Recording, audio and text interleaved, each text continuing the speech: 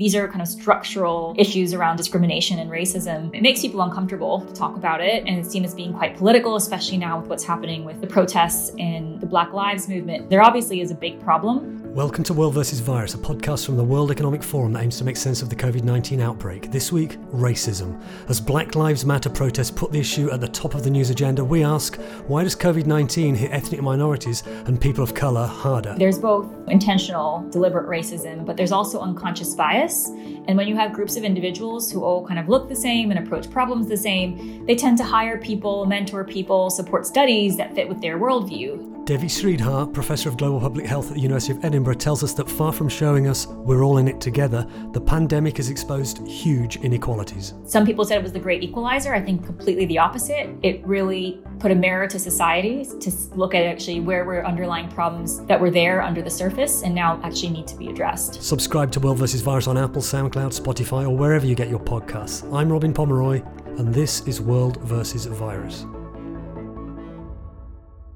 The world watched in horror as George Floyd, an African-American, died as a white policeman knelt on his neck. It sparked outrage and unrest, not just in the US, but around the world. The issue of racism runs deep, and we wanted to know if it might even in some way have contributed to the spread of COVID-19. It was one of the questions I put to Devi Sridhar, Professor of Global Public Health at Edinburgh University. Professor Sridhar also told me why the as yet unknown long-term consequences of the virus for survivors could make COVID-19, in her words, our generation's polio, and why countries should not be looking to contain and manage the outbreak, but to eradicate it. But on race, I asked her if we knew why Black, Asian and other ethnic minority people in Europe and the US were more likely than others to catch and die from COVID-19. So I don't think there's an agreed universal explanation for this. I think there's several hypotheses that have been suggested based on studies. And so the few that seem most compelling to me are, first, that ethnic minorities are generally living in conditions, so their housing conditions, which are in poorer areas and more crowded areas, and so that exposes them to more risk daily. But I think the next thing we've seen is there are increasing, studies looking at vitamin D and the role of vitamin D deficiency, and people who are darker require more vitamin D and not getting it from sunlight, especially in northern countries. But the third, and I think this really gets to the heart of the issue, is that it does seem like in health workers, so BAME communities, Black, Asian, ethnic minority communities, that health workers have been put onto perhaps longer shifts, into riskier positions, don't have as much access to PPE. These are kind of structural issues around discrimination and racism. And it makes people uncomfortable to talk about it. And it's seen as being quite political, especially now with what's happening with the protests and the Black Lives Movement. But I think we need to have these open discussions to actually get to the heart of what's happening, because there obviously is a big problem and we need to figure out why that is and think about how we practically can start to address it. We've reported on issues in the past at the World Economic Forum about how sometimes medical research is taken as its subject, the typical white male very often, and it has not been tailored to a more diverse group of patients. Is there somewhere in medicine in general or healthcare some kind of underlying structural racism? There's both, intentional, you could call deliberate racism, but there's also unconscious bias. And when you have groups of individuals who all kind of look the same and approach problems the same, they tend to hire people, mentor people, support studies that fit with their worldview. It's just human to do that. And so what this reflects to me is, first, that we all need to reflect on our own biases. And that we all sometimes may not even think that we're making a choice when we look at two CVs or we look at two studies we want to support in terms of the validity of each, that reflects also our bias, that nobody's totally independent or, somehow they're part of their social circumstances. And I think the other bit is about having diverse voices at the table and on grant panels, on ethics committees, in policies. I mean, a clear example for that is the SAGE group, the Scientific Advisory Group on Emergencies in the UK, where you do see a certain level of groupthink. There was a unanimous decision made not to suppress the outbreak completely. And that strikes me quite strange, because these are really difficult debates and there was such scientific uncertainty. You'd expect there to be a debate over that and perhaps a decision made in that direction, but you'd say, okay, there was a dissenting voice, or there were a few dissenting opinions, or they couldn't reach a consensus, so this is what you put forward. And that's my experience, at least, of sitting on panels, that you rarely reach a very clear consensus on something where there's a lot of uncertainty around which direction to go in. And so I think there, it again points to having different worldviews and experiences and backgrounds. And that's not only about ethnicity, it's also about gender, it's about class, it's about all the various bits that make people who they are, and making sure that you have people who often disagree with you in the room. That's the best way to actually make good decisions and fund studies that actually reflect what is really needed. When we look back on all this in a year or 2 years or 5 years, or 100 years as we look back on the Spanish flu, will historians say there was racism in the way the world or certain countries responded to this pandemic? So I think what you've seen is the tide going out and revealing what was already there, but we're seeing it more acutely. I don't think that COVID-19 has brought anything new that wasn't already here. There was already racism in the NHS. There was already racism within our countries, and we just have to acknowledge that there's not a point when countries turn from being racist to not racist. It's a continuum, right? And it's an evolution, and it's a process of changing minds. And so I think what we could say is COVID-19 has definitely acutely brought to the surface issues of race, also of, inequality. There are deprived communities who are doing much worse off during this pandemic. Lockdown, some people said it was the great equalizer. I think completely the opposite. You saw people who suffered quite badly under lockdown. You saw people who enjoyed it a lot. And so I think probably the way I would see it is that it really put a mirror to societies to look at actually where were underlying problems that were there under the surface and now actually need to be addressed. Do you have any predictions for the next 6 months? You talk about the second wave. What are the big risks? Colder weather, obviously. We all get the sniffles in winter. Is there anything else that you're worried about that could bring a bigger second wave? Yeah, so maybe I'll start with saying what hopefully might happen. I think there is always this hope the virus might mutate to a milder form and turn out and change into something that's more like other common cold coronaviruses. So that could help us avoid a second wave. I think a second is if there's broader immunity among the population than we've previously seen. So could there be cross immunity from other viruses or from other colds that people might have had? That's a big open question. It wouldn't explain why we're seeing clusters of cases, but it might explain why kids are generally protected if they've been all exposed in schools or through their childhood to other viruses. So those are two huge open questions, and both of those could help shed light on a second wave. But absent those happening, yes, I'm very worried about a second wave, because how viruses move is they try to go after any susceptible hosts, so people who have no previous immunity. And this is what was so worrying about this virus when it emerged, that there was no previous immunity in the population, which means you get very high transmission. And so if we do trust the serology studies that have come out, that we're only 10% of the way through this in most countries, there's still a long way to go.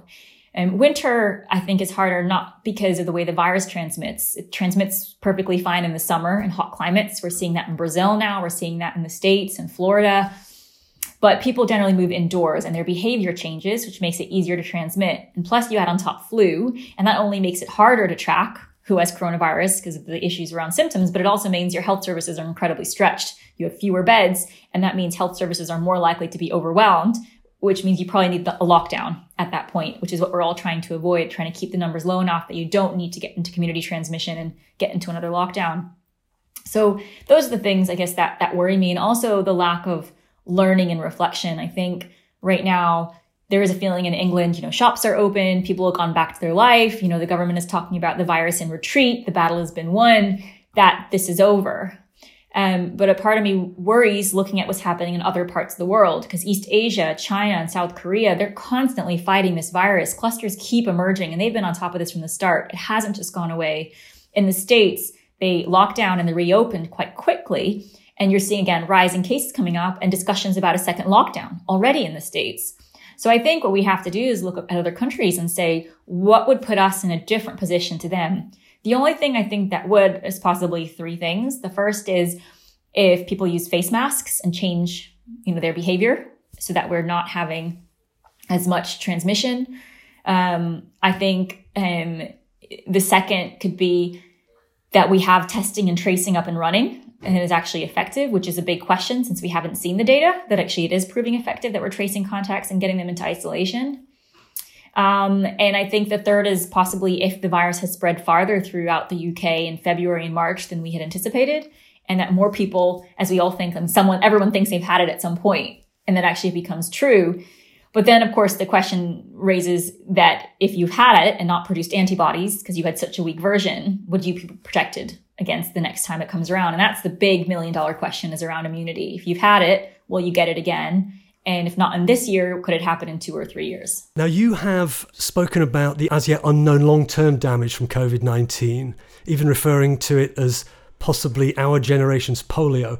Is there evidence already out there that it might cause serious problems in survivors that will last a long time? Well, I think there's emerging evidence, and these are in people who have been in different categories. So you have people who are in ICU and then are released and who recover. And it's clear that people who have been on ventilators or were very critically ill will face months of recovery, including physio, including possibly, oxygen support. Then you have people who've been moderately ill, who seem to come out and for weeks have fatigue, who struggle with different parts of their body, whether it's their heart or their lung capacity.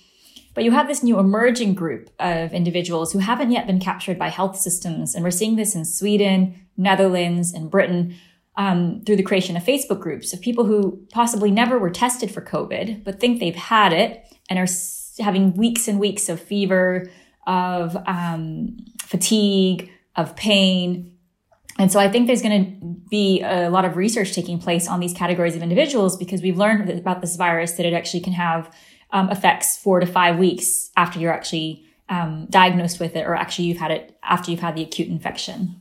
Is there any indication of what type of patient is most affected by that kind of thing? Well, I think it's clear for hospitalization that there is, certain risk factors. We've already seen studies coming out regarding BMI, that's body mass index. You've also seen ethnicity and race, people from Black or ethnic minority backgrounds, people from deprived areas as well, potentially due to their living conditions, and then those with comorbidities like previous heart conditions or asthma or cancer survivors. So these are kind of categories of risk that have been for those who are admitted to hospital. For those who are in the community, it's not yet clear. In the States, they've given the term long haulers, which is people who are generally age 30 to 50, usually healthy, but somehow they're impaired physically after the virus. I think this is from a tweet of yours. My view is that we should eliminate coronavirus rather than live with it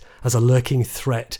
And then you go on to talk about the 1 meter versus 2 meter debate about physical distancing that's happening in the UK right now. You say that you call that a distraction from larger strategy. You say the virus is too dangerous to leave unchecked.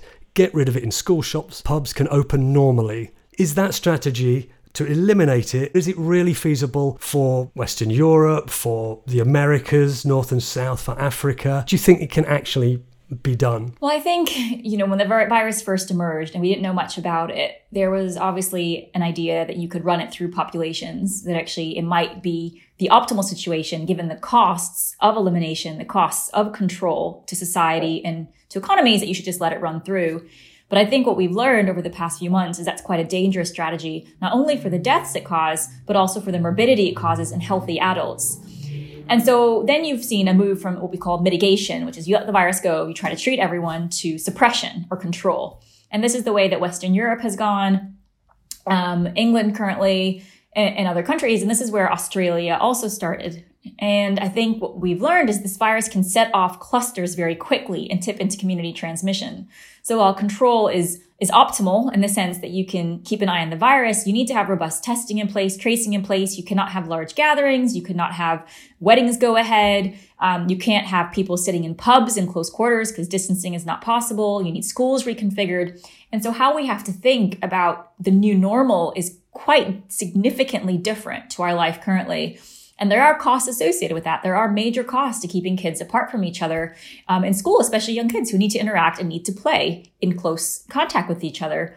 And so looking further afield, we can now see that countries are starting to eliminate the virus, just get rid of it. New Zealand has done this. That was their strategy from the start. Australia looks to be following New Zealand. Thailand, Vietnam, Taiwan, countries in East Asia are just seeing that actually the least worst option with this virus is to eliminate it and have border control. And that means you can have large rugby matches go ahead, like New Zealand has done, with spectators. You can have weddings go ahead. You can have kids back in school in a normal way. You can have pubs open and restaurants open.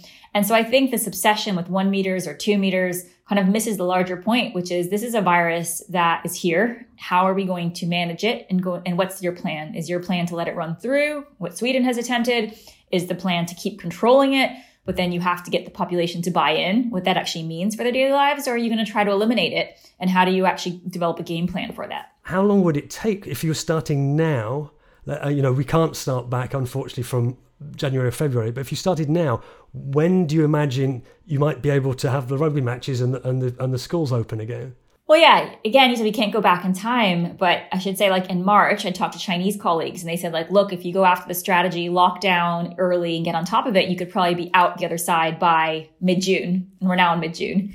And now looking ahead, I mean, the goal, at least in Scotland, is we're looking ahead to schools opening on the 11th of August and thinking, what can we do in the next 6 weeks to really drive numbers low? It's really a strategic decision. So if we have, let's say, running 20 to 30 confirmed cases, we think in the community there's maybe 10 times that occurring.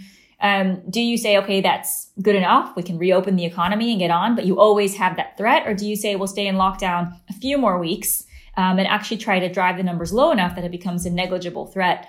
And that's a strategic decision. I mean, I see it always as short-term pain for long-term gain, rather than the current position, which feels like purgatory. It's like a long, drawn-out suffering where the economy is obviously not going to ever recover if we don't have the virus, completely controlled. And people are wanting their normal lives back, but are being told through a sense of very different rules about bubbles, about who you can see and when you can see them. It sounds like we need something to deal with that's better than these arrangements. You're not talking about 18 months, say. You're talking about months and then weeks added on, and you see how you go. So it doesn't sound impossible. No, and especially for the UK, because we don't have borders. I can see a country like Germany struggling, right? And they've done a really great job controlling their virus, but they share borders with 9 other countries. And so they're part of the European Union project, and they can't obviously start closing their borders again, their land borders against, Austria and Switzerland when you have people moving across them every day. I think the UK is in a different position. Islands in general have done really well. Faroe Islands, Iceland, Australia, New Zealand, Fiji. I mean, there are all these random islands across the world which have done well for exactly that reason. So no, I mean, the key message is it's not rocket science. This virus needs a host to live in. It needs to transmit to another host. So if you give it nowhere to go by aggressively going after it, making sure whoever has it is isolated, then it'll burn itself out. That's how we've had other outbreaks burn themselves out too. Devi Sridhar is Professor of Global Public Health at Edinburgh University. You can find all our coverage of COVID-19 at weforum.org and follow us on Facebook, Instagram, LinkedIn, TikTok, YouTube and on Twitter using the handle @WEF. Thanks as always to Gareth Nolan for helping produce the podcast. Please subscribe to receive it every week. Just search World vs. Virus on Apple, SoundCloud, Spotify or wherever you get your podcasts. Thanks for listening and goodbye.